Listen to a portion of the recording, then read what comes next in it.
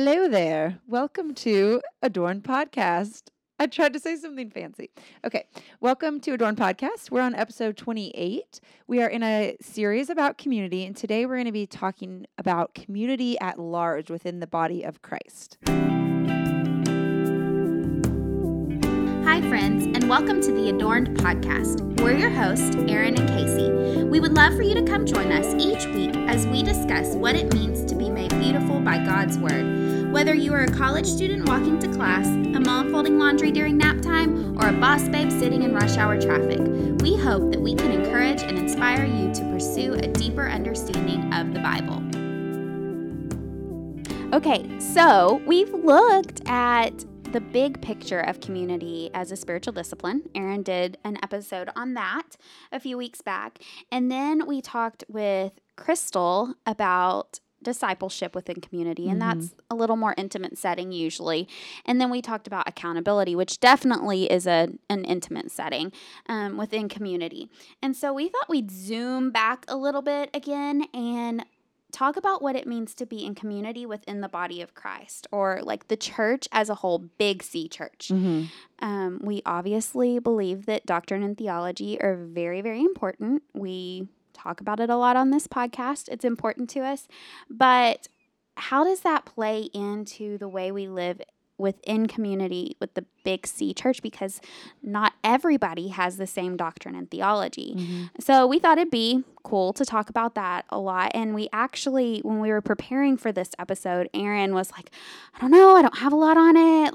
And I said, well, that's actually why I brought this up, because there's not a lot on this specific topic. And I feel like, as Jonathan and I were talking about it, it's something that's not always done real well, I feel like. I feel like, especially in our kind of culture, we're doing a pretty good job at living in community within our own local individual churches, getting into small groups, getting into Sunday school classes. But how do we live out community across those church boundaries, so to speak? Yeah. And I think that's something that's not always done really well. So I thought it'd be something neat to talk about. So we're going to kind of talk about the why this is important, where we see it in Scripture, and maybe some of the kind of do's and don'ts, and some of the how to practically live this out. So That's good. So do you have any personal experience with this? Why do you think this is important to you? Yeah, so where I grew up, and I've kind of mentioned it before, but Northeast Texas, there was literally a church on every corner. And your identity was very much defined by what church you went to. And when you met someone, you said, hi, my name is Casey, and I go to such and such church. That's funny. That's kind of what, or you ask the other person, okay, what church do you go to? And so it wasn't until, and I don't want to say there was a bunch of rivalry or tension between churches, but you didn't really see the churches as being one big body. Right. It was very much each church was an individual thing, and it wasn't even that they were all different denominations. I'm talking there were 15 Baptist churches in town, and you were defined by what Baptist church you went to. And so it wasn't until a bunch of youth leaders in town got together, and I think they saw kind of what was going on among the students in our town. And they said, we want to do something about this. So once a month, we had what was called Union, and a lot of the youth groups from our town got together, and we just had a worship service together. We sang worship songs, and they got someone to teach, and it was at that point that I realized, wow, we really are all worshiping the same God. We really are one body of Christ. And then at that point, I started questioning, well, why do we have separate churches anyway? At that point, it didn't make sense to me at all. I was like, why? Why wouldn't we just be one big church in this town? And as I have grown and learned, I realized that there's different doctrines, different theologies. There are reasons, even just different cultures. People worship differently. And I think it's okay. I think it's normal to kind to want to congregate with people that are the same. I mean, we've talked about that kind of before, that people that find their identity in Christ want to all be together. Well, people that worship a certain way want to be together, or people who interpret the Bible a certain way want to be together. And I think that's good and that's fine, but I also think it's really important for us to remember that we are one body. Do you have much experience? What was it like out in California? I grew up in a really tiny, I'm trying to think if it was non-denominational or I don't know. I think it was tiny church. Pretty much everyone was there. I mean, everyone who went there was over the age of 80.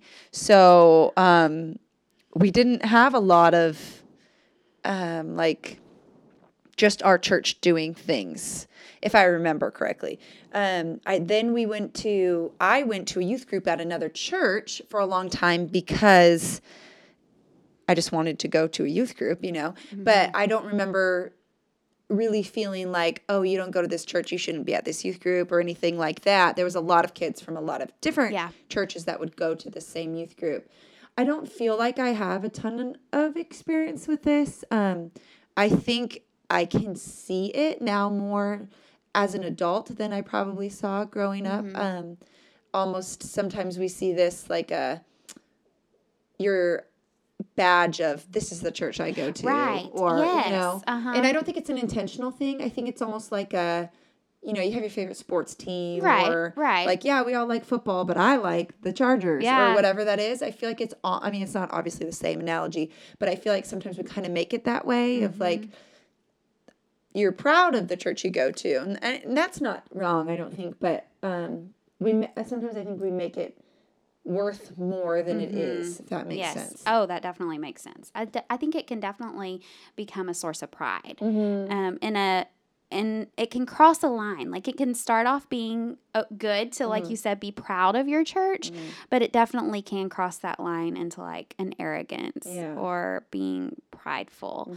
So yeah, for sure. But that's interesting that our childhoods were so different. We had such different views, and I think that just shows that like different parts of the country are just completely different in church culture. Yeah, I didn't really know anything about denominations. Yeah. See, and I didn't understand it at all. Like I said, I kind of got to the point where I was like, well, why don't we all just go to church together? I didn't understand it. I just knew that like I was Baptist and that church over there was Methodist, and we didn't go to the same church. Yeah. Like I didn't really understand it. So yeah, that's kind of our background, I guess. Kind of gives you a little glimpse into where we're coming from on this. But so when I was thinking about this, I went back and looked at how we define community when we were talking about spiritual disciplines.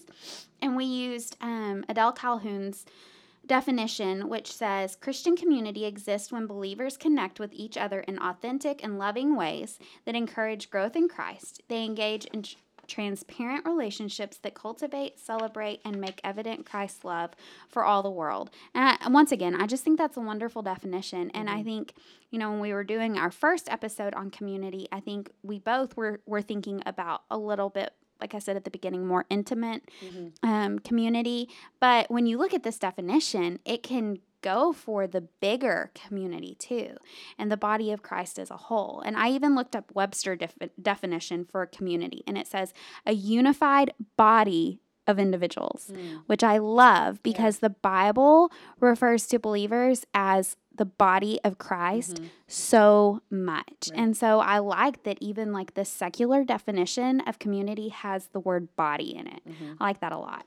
I think when we're thinking about like defining it, especially within the Big C Church, I think there's two things that kind of help define it. Is that to remember that we have the same identity and we have the same mission. I think it's important for us to remember that, yes, the details matter, like Casey is saying, like where you align with your doctrine, where you feel your personal convictions, but at the end of the day, we have the same identity and we're on the same mission. So no matter what church you go to, all of us have our identity found in Christ, and all of us are on the same mission to the great commission to reach people for Christ, to make disciples and baptize them in the name of the Father and the Holy Son and the Holy Spirit, and to teach them to obey all that he has commanded. So we have the same mission and the same identity, which means we have so much more in common than we have in common.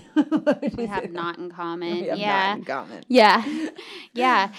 That's exactly. I mean, it goes right back to the gospel. Mm-hmm. I mean, that's the foundation. Our Right. foundation as believers is the gospel, and our mission is to take it to the ends of the earth. That's Yes. exactly right. Makes me think of Acts 1:8 that says, "But you will receive power when the Holy Spirit has come upon you, and you will be my witnesses in Jerusalem and in Judea and Samaria and to the ends of the earth." Mm-hmm. And you already quoted Matthew 28:19-20, the Great Commission. Mm-hmm. That's our mission. Mm-hmm. Whether you're this denomination, that denomination, whether you believe this doctrine or that doctrine, the foundation is the gospel, and our mission is to spread that gospel. Yep. And so that's what's important. And that, like you said, I mean, we have that in common, Right. and that's our identity, and that's the most important thing about us. Mm-hmm. I think another thing that we can look to are different creeds within our faith and different confessions. Mm-hmm. While these things are not scripture, they're documents and I don't know what you would call it, like Statement of faith. statements of faith that people that are a lot smarter than us And older. and wiser and everything else have written and poured over, and they've been around for years and years. They all talk about the Apostles' Creed, the Westminster Confession, and the Nicene Creed all talk about us being one church. Some of them say the Catholic Church, but that means not like Roman Catholic. That means the universal church, one community, basically. And I liked this from the Westminster Confession, the part that talks about it. It says, "The Catholic or universal church, which is invisible, consists of the whole number of the elect that have been, are, or shall be gathered into one under Christ, the head thereof, and is the spouse, the body, the fullness of him that filleth all in all." And so all of the elect, not just the Baptist elect, not just the Methodist elect, not just the Presbyterian elect, all of the elect are one. Yeah. And so I think looking back, and it's funny because I was listening, there is a song by Getty Music.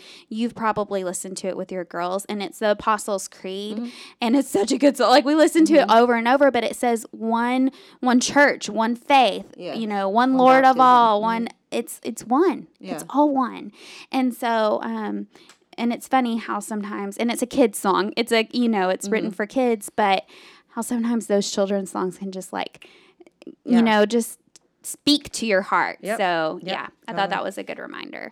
Is there anywhere in scripture that you can think of that we really see this as a good example, being one? One thing that comes to mind is that it says in scripture that the church is the bride of Christ, and that I think that sometimes we skip over that because it sounds weird and we don't really get it. Yeah. We're like, that doesn't really make any sense. Like, how can the church be married? Like, that doesn't, if you try to take it literally, or, I mean, it sounds confusing. But I think we can take away from that is that the church at large is called to be the bride of Christ. And like Casey was mentioned before, it's not the Baptist church was called, or the Methodist church, or whatever denomination. It's saying, no, the church, the Big C church, is called to be the bride of Christ. And what does that actually look like? It means that we have to be unified. I mean, it's not saying that Jesus has millions of brides. Right. No, it's saying his bride, singular, Is one. is one and is the church. So one place we see that is in Ephesians 5. And here we usually use this speaking about marriage, which it is true. It is about marriage. But if we start in verse 22, so Ephesians 5:22, it says, "Wives, submit to your own husbands as to the Lord. For the husband is the head of the wife, even as Christ is the head of the church, his body, and is himself its Savior. Now as the church submits to Christ, so also wives should submit in everything to their husbands. Husbands, love your wives as Christ loved the church and gave himself up for her." So he's using the example of Christ and the church to show us what it should look like in marriage. But the fact that he's using that as the example tells us that the church as one unified body is the bride of Christ. So it goes on to say that, where did I leave off? Okay, verse 27. "So that he might present the church to himself in splendor, without spot or wrinkle or any such thing, that she might be holy and without blemish. In the same way, husbands should love their wives as their own bodies. He who loves his wife loves himself, for no one ever has hated his own flesh, but nourishes and cherishes it, just as Christ does the church, because we are all members of his body, which we'll talk more about in the next scripture. But then he goes on to say, therefore, a man shall leave his father and mother and hold fast to his wife, and the two shall become one flesh. And this is my favorite part. It says, this mystery is profound, and I am saying that it refers to Christ and the church. So I love that he's like, all right, guys, I'm not saying this is easy. I'm not saying it's clear and simple and straightforward. This mystery is profound, but I am saying that it refers to Christ and the church. So I think sometimes we only focus on the marriage analogy in that scripture, but we have to look at the other side of what the analogy is being analogized to. I don't think that's a word. Hey, I like what it. It's being compared to, which is the relationship between Christ and his church, Big C Church. Right. Yeah. One wife. One wife. One bride. One bride. That's us. Exactly. So you alluded to the fact that we're all members of Christ's body, and there is only one body of Christ. So there are a few places we find this in Scripture. Romans 12:4-5 says, for as in one body we have many members, and the members do not all have the same function. So we, though many, are one body in Christ, and individually members one of another. And there's more to that, but I just chose a couple of verses. But that whole passage is really good.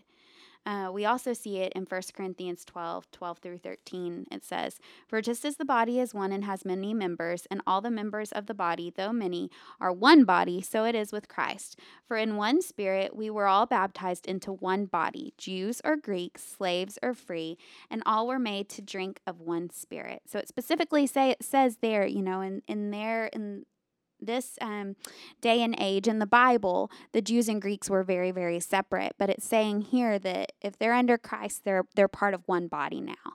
And so I think we can think of it the same way. No matter what local church we're a part of, we're still all one body of Christ. So this weekend, I heard this woman came up to me and told me this awesome story about how context matters in Scripture, which is something that we talk about a lot of times here on the show. And she was saying that a lot of times we take 1 Corinthians 13, the love is not envious, love does not boast, and what we call the wedding verses or whatever, and we take that and we apply it straight to marriage. But what she was saying is if you look back, like you just we're talking about in chapter 12 about how it's talking that we are the body of Christ. If you read that right before you go into chapter 13, you see that the context is not actually marriage. The context is living within the body of Christ. Oh, wow. And so these things that they're talking about is how to live in community in the Big C Church. Why don't you read some of it for us? Okay. Just as a reminder. Sure. It says, if I speak in human or angelic languages but do not have love, I am a sounding gong or a clanging cymbal. If I have the gift of prophecy and understand all mysteries and all knowledge, and I have all the faith that could move the mountains, but I don't have love, I am nothing. There's just so many good things in this. Yeah. And then the ones that we know so well are love is patient, love is kind, love does not envy, it is not boastful, love finds no joy in unrighteousness. And it totally shifts the meaning if you start to think of that as, okay, how do we live out this community Big C Church in the church at large, in the body of believers? And these are things that we should be living to do. We should not be trying to be a sounding gong. We should be patient, and we should be kind, and we should be not envious, and we should not be boasting in our personal churches. We should be boasting in the body of Christ. I thought that was so cool. Oh, that is really, really cool. And just how funny how God is that she just happened to come up to me and talk to me about that, not knowing we're about to record a podcast about it. That's sovereignty right there. Love it. So, and that was actually my very next point, was that the Bible commands us to love one another. So that's perfect, because that really is so important. we're to be, it's like this brotherly love where we're part of the same family. And John 13:34-35 says, "A new commandment I give you, that you love one another just as I have loved you. You also are to love one another. By this, all people will know that you are my disciples, if you have love for one another." And, I heard a quote by Francis Schaeffer, and it kind of goes along the same lines as this. It says, "It is in the midst of a difference that we have our golden opportunity. When everything is going well and we are all standing around in a nice little circle, there is not much to be seen by the world. But when we come to the place where there is real difference and we exhibit uncompromised principles, but at the same time observable love, then there is something that the world can see, something that they can use to judge that these really are Christians, and that Jesus has indeed been sent by the Father." So it is through our love that the world will see that we really do have Jesus. You often hear that, we tell our kids, just, act so people can see Jesus through you, and live out your life where people can tell that you have Jesus. And when you think about it, you're like, okay, you're telling this kid to live where people can see Jesus, but what does that practically mean? Right. Is a 3, 4, 5-year-old, are they going to understand what you're saying by that? What you're really saying is love. Love people. And that has a whole different meaning to me. Like that's something we can grasp. We can show love even in those times, like Francis Schaeffer said. In the times where push comes to shove and you're not standing in this pretty little circle and you may have disagreements, that's when we really need to love each other. And so, that just really digging into this week, I mean, it's convicting to really think about, because just because someone doesn't agree with you doesn't mean that they're not part of the body of Christ. And we are to love them like a brother or sister. Yeah. That reminds me of in Ephesians 4, where it says, I urge you to walk worthy of the calling you have received. So like you're saying, it doesn't mean, or like that quote said, you don't compromise your principles. Exactly. Like you still walk worthy of the calling you have received. But then in verse 2, it goes on to say, with all humility and gentleness, with patience, accepting one another in love. Diligently keeping the unity of the Spirit with peace that binds us, for there is one body and one Spirit, just as you were called to one hope at your calling, one Lord, one faith, one baptism, one God and Father of all, who is above all and through all and in all. I think that goes back to our conversation with Hannah last week. And you might not keep the big church accountable like you would someone that's in your close community. Right. But I think it comes down to speaking the truth in love, like we talked about. Yep, absolutely. We can not compromise what we believe to be the truth and our principles and even our differing doctrine and theology. We don't have to compromise that. Right. But we can speak the truth in love. Yep. It's all about our heart. Just like Hannah said, it's all about where our heart is. And not having this attitude of being prideful. Yeah. So what would you say is the ultimate purpose of being unified as a community in the body of Christ? I would say it goes just like pretty much everything in life. It's for God's glory. And in Romans 15:5-7, I really liked this verse a lot whenever I saw this. It says, "May the God of endurance and encouragement grant you to live in such harmony with one another in accord with Christ Jesus, that together you may with one voice glorify the God and Father of our Lord Jesus Christ. Therefore, welcome one another as Christ has welcomed you for the glory of God." I love that. So yeah, I think that's pretty clear that our purpose in all of this and living in community as the big church and as the body of Christ is to bring God glory. I think that's really good. And I think another thing that kind of stems off of that, which is also ultimately bringing him glory, is to, share the gospel and advance the gospel. Think of, if we're in little silos of which church we go to, we're only going to be able to reach a little. But if we all can come together in unity, like think of what how much more of an impact we could have if instead of being like, you stay over there and you get your little people and we'll stay over here and we'll try to reach our little people. But if we actually truly come together, like what a strong army, you know, like it makes me think of like how much more could we be on mission and reach people for Christ if we're truly, instead of trying to point out our differences, like reminding ourselves, like we talked about in the beginning, that our identity is in Christ and we're on the same mission. And if we truly made that as valuable as it is, how much more power we would have, which sounds weird, but so much strength in numbers. Yeah, exactly. Because people see the disunity and they don't want to be a part of that. They're like, I have enough of that in my life. Yes. They see the fighting and the bickering and it's not like that all the time, but there is a lot of that goes on within the body of Christ, and it's sad because it does push people away and it's not going to draw people in. People are going to be drawn to a community that's really unified and really loves each other because everybody wants to be loved. Right. You know, Jonathan brought up another good thing. I was kind of talking this through with him, and he said, the other reason that it's important is because eternity is not separate churches. Like in heaven, we're not going to have separate churches. And so we've talked about the Lord's Prayer on here before. And in the Lord's Prayer, you pray for God's kingdom to come on earth as it is in heaven. We're praying for God's kingdom to come down on earth. And in heaven, there aren't a bunch of different churches. We are one church singing and praising God all the time. Yep. And so if that's what it's supposed to be like here on earth, then we are to be one church.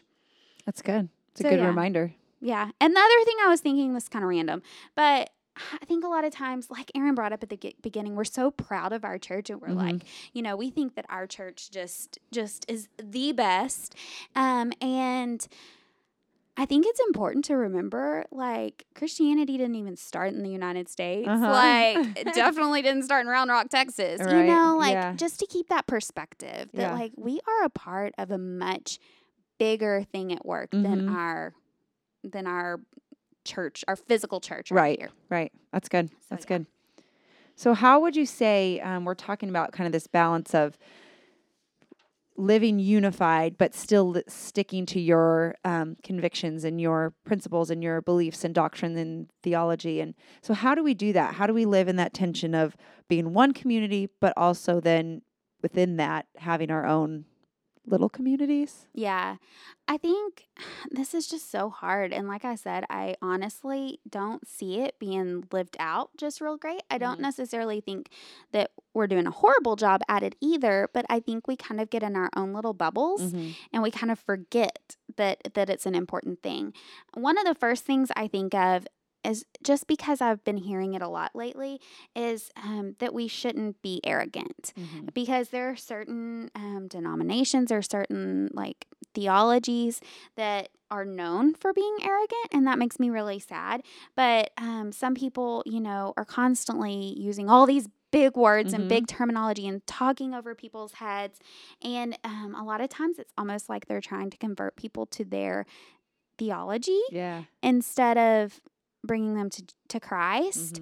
You kind of lose sight of the goal, like we were talking about, the mission and the foundation of our faith. And so, I mean, like we said, it's good to be passionate about theology and to know what you believe about God.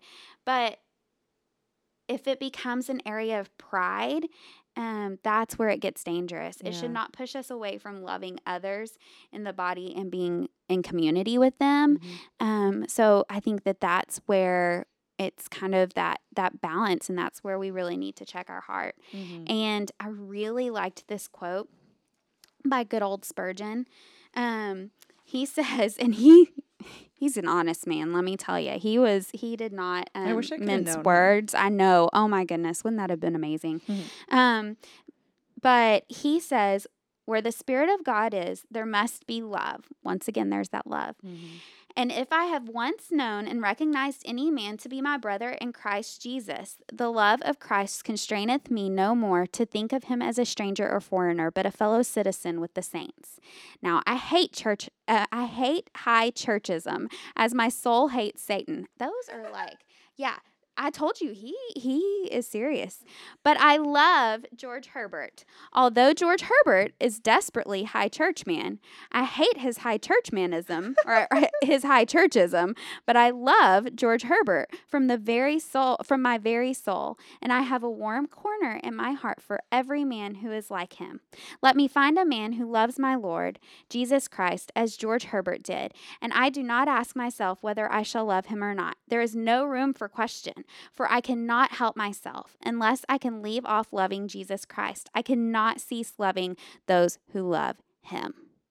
Mm. I was like, wow, convicting right there. Yeah. Oh my goodness. Like, we are to love our brothers and sisters in Christ like Jesus loves them and like Jesus loves us.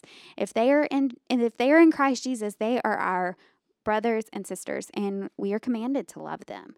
It doesn't matter where our theology may differ, where our doctrine may differ, we are still to love them. So I think one thing that we can keep in mind about how to walk this out is trying to be creative in ways that we fellowship and find community with other believers, but outside of our local church. I think this is something that we're probably not going to just come by naturally, but something that might take a little more effort or intentionality. But do you have any ways that you try to do that? Yeah, I mean, I didn't start doing this with the purpose of that, like in mind, but it's just kind of happened organically. But our homeschool group is a good example because it is the group that we're in is faith-based. So we're all believers, but everyone or a lot of people are from different churches. And so that's been a really neat opportunity to connect with people outside of our local church and to get to know people from different churches around town, different denominations. That's been a really neat thing. Yeah. And another way is that we've recently done a little bit of, but letting our kids go to different events at different churches. Yeah. Because, and we're doing this right now, our kids are going, Harper and Abby and my girls are going to Awana down the street at a different church. And it's been a really neat opportunity too, getting to see that pastor at that church, getting to talk to other ladies that attend that church, and just even letting our kids know that like our church is not the only church that worships God. Like, you know, there are other people out there and other communities out there, and it's important to be a part of that and to see that. And so that's been a really, really neat experience. So those are some things that I can think of. What about you? Is there anything that you can think of? I always am a big fan of BSF. Oh, yeah. Which is, you know, multiple different churches have people who go to BSF. That's kind of the first one that comes to mind. And then I am very open about church and my beliefs and everything like that. So anytime I'm at teaching classes at the gym or anything like that, I try to talk to other women about like what church they go to. Do they go to church? Would they want to be invited? I was really excited. This is the first time that I've invited women from the gym to come to my Bible study, and they actually are coming. Oh, so like that's awesome. been really cool. And just like talking to them about their churches and what do they love about their church and stuff like that. So that's been really cool. I think that's a really cool thing too. Like, it sounds like those women go to other churches, but their church might not offer the type of Bible study that our church offers, specifically for moms of young kids. And so that's great. Like, I think that stepping out and doing things at other churches, I think that that's fine. I don't think there's anything wrong with that. And I think sometimes people kind of stray away from doing that. It almost feels like you're cheating on your church or something, but that's not the case. You are just stepping out there and you're being in community with other believers. And that's a beautiful, beautiful thing. Yeah. I think another thing that is important to not do, and that's don't gossip about other churches or tear down other churches. Yeah. And I think that's especially important to remember in front of children. Right. Because, like, it's one thing to talk to your spouse. I think you should be able to to talk freely to your spouse and even maybe your best friends about what you're feeling or what you're thinking, or, but say you're having an innocent conversation with your spouse about something going on at another church, and it's something you really need to talk through for one reason or another, but your kids are sitting there and they're thinking, wait, like, why is mommy talking bad about this church? And they hear the name of that church, and to them, that church is like red carded. Like anytime they hear the name of that church, they're going to think poorly about that church. If they meet any kids that go to that church, they're going to be like, oh no, you go to the bad church. Like, I just think it's super important to not talk bad about other churches. Yeah. I don't think that we can truly live in community if we're going around talking bad about other churches. That's not biblical at all. Right. That's a really good point, because if we really truly believe what the Bible says about the church being the body of Christ, then how horrible does that sound to say, like, oh, part of Christ's wife is like really ugly and I don't like her and she needs to go get her hair done. You know what I'm saying? Like, that's basically what you're doing. Yeah. You're dissing the bride of Christ, and that has so much weight to it. It does. I'm kind of making a joke, but that has actually so much weight to it to say, I don't like this part of the body of Christ. Right. Yeah. So I think I think as women especially, that's hard. We like to talk. We do. And I feel like sometimes I'm the world's worst because my kids are getting older. When they were 3 and under, it didn't matter so much. But they're getting older and they listen. And sometimes I realize I'm like, oh, I probably shouldn't have said that, because little ears are listening. They hear everything. So I think it's just so important to be aware of how you're talking about other people and other churches. I think that's super important. Okay, so is there anything else you think that's kind of helpful about how to live out this community? Yeah, I think something else that's really been on my mind lately is about being open-minded, because sanctification is a lifelong process, and the Lord can use other believers, even believers from other churches, other denominations, and sometimes we need to be willing to explore other ways of thinking. Like, just because you have thought one way your whole life, or for the past 3 years, or whatever it is, or because you heard this one pastor say this one thing and you trust him, and so that's how it's always going to be. I think it's important to remember that you can learn from other people.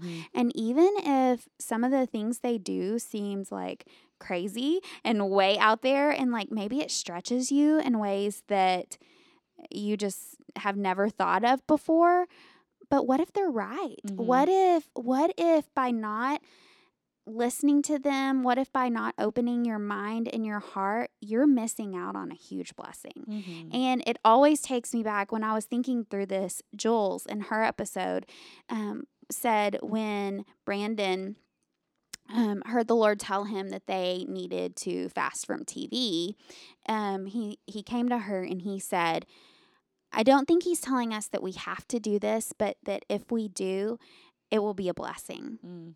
And we will see God in a different way, and we will draw closer to him.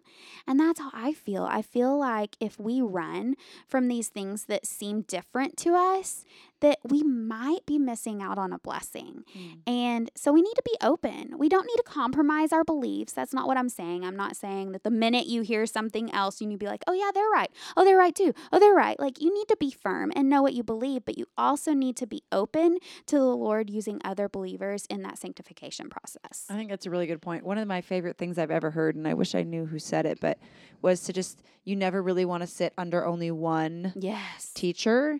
That doesn't mean go to multiple churches by any means. It just means, you have your pastor, but then to just make sure you're also maybe in a Bible study, or reading a Bible study written by someone else, or listening to sermons or podcasts from other pastors, and getting in the Word on your own, and just in different ways, so that you're not just aligning yourself exactly with what your pastor says and believes. And you might find out through your own time with God and that you do align perfectly with your pastor. And that's great. There's nothing wrong with that. But you won't really know if you're only listening to one, So I think that's one of my favorite encouragements that I've heard. And it's been hugely, hugely sanctifying for me to sit myself under different teachers and just hear things that I've never thought about before, or didn't interpret a scripture a certain way. And I was able to, hear different opinions and then really dig into it on my own, into the scripture, and figure out what it was I truly believe. Whereas if I didn't face different opinions, I never would have looked into it on my own. Right. You know what I mean? Right. Exactly. Yeah. Yeah. That's helpful. So the one of the things, though, that I want to make sure at the end of this podcast is that we're not misunderstood. Like, I think that committing to and plugging into a local church is so very important. Yes. And I think both of us fully believe in church membership. Like, covenant membership is so important. And hopping around from church to church each Sunday, we mentioned maybe going to different Bible studies during the week, but not having a church home and hopping around each and every week, that's not healthy. Right. So I think it's important. Another reason to get plugged into a local church is to be able to serve and to really plant roots there, and so you can grow. But I also think that as we're doing that, it's so important to remember that we're a part of a much bigger community.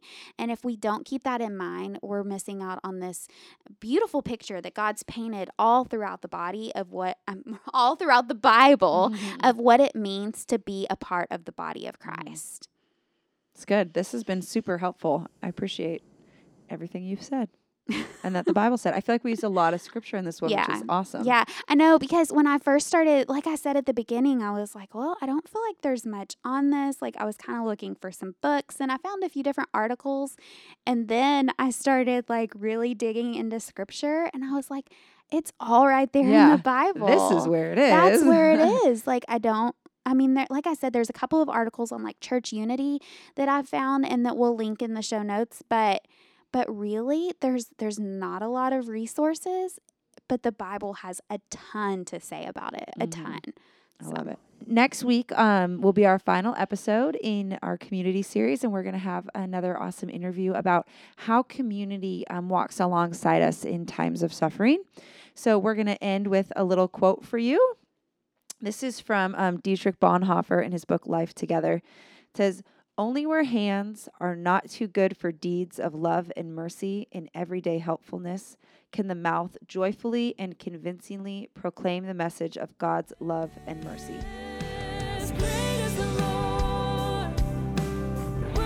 If you've enjoyed this episode, please feel free to subscribe and leave a review on iTunes, and most importantly, share with a friend. The beautiful music that you've heard on this episode today is by the incredibly talented Katie Cobbs.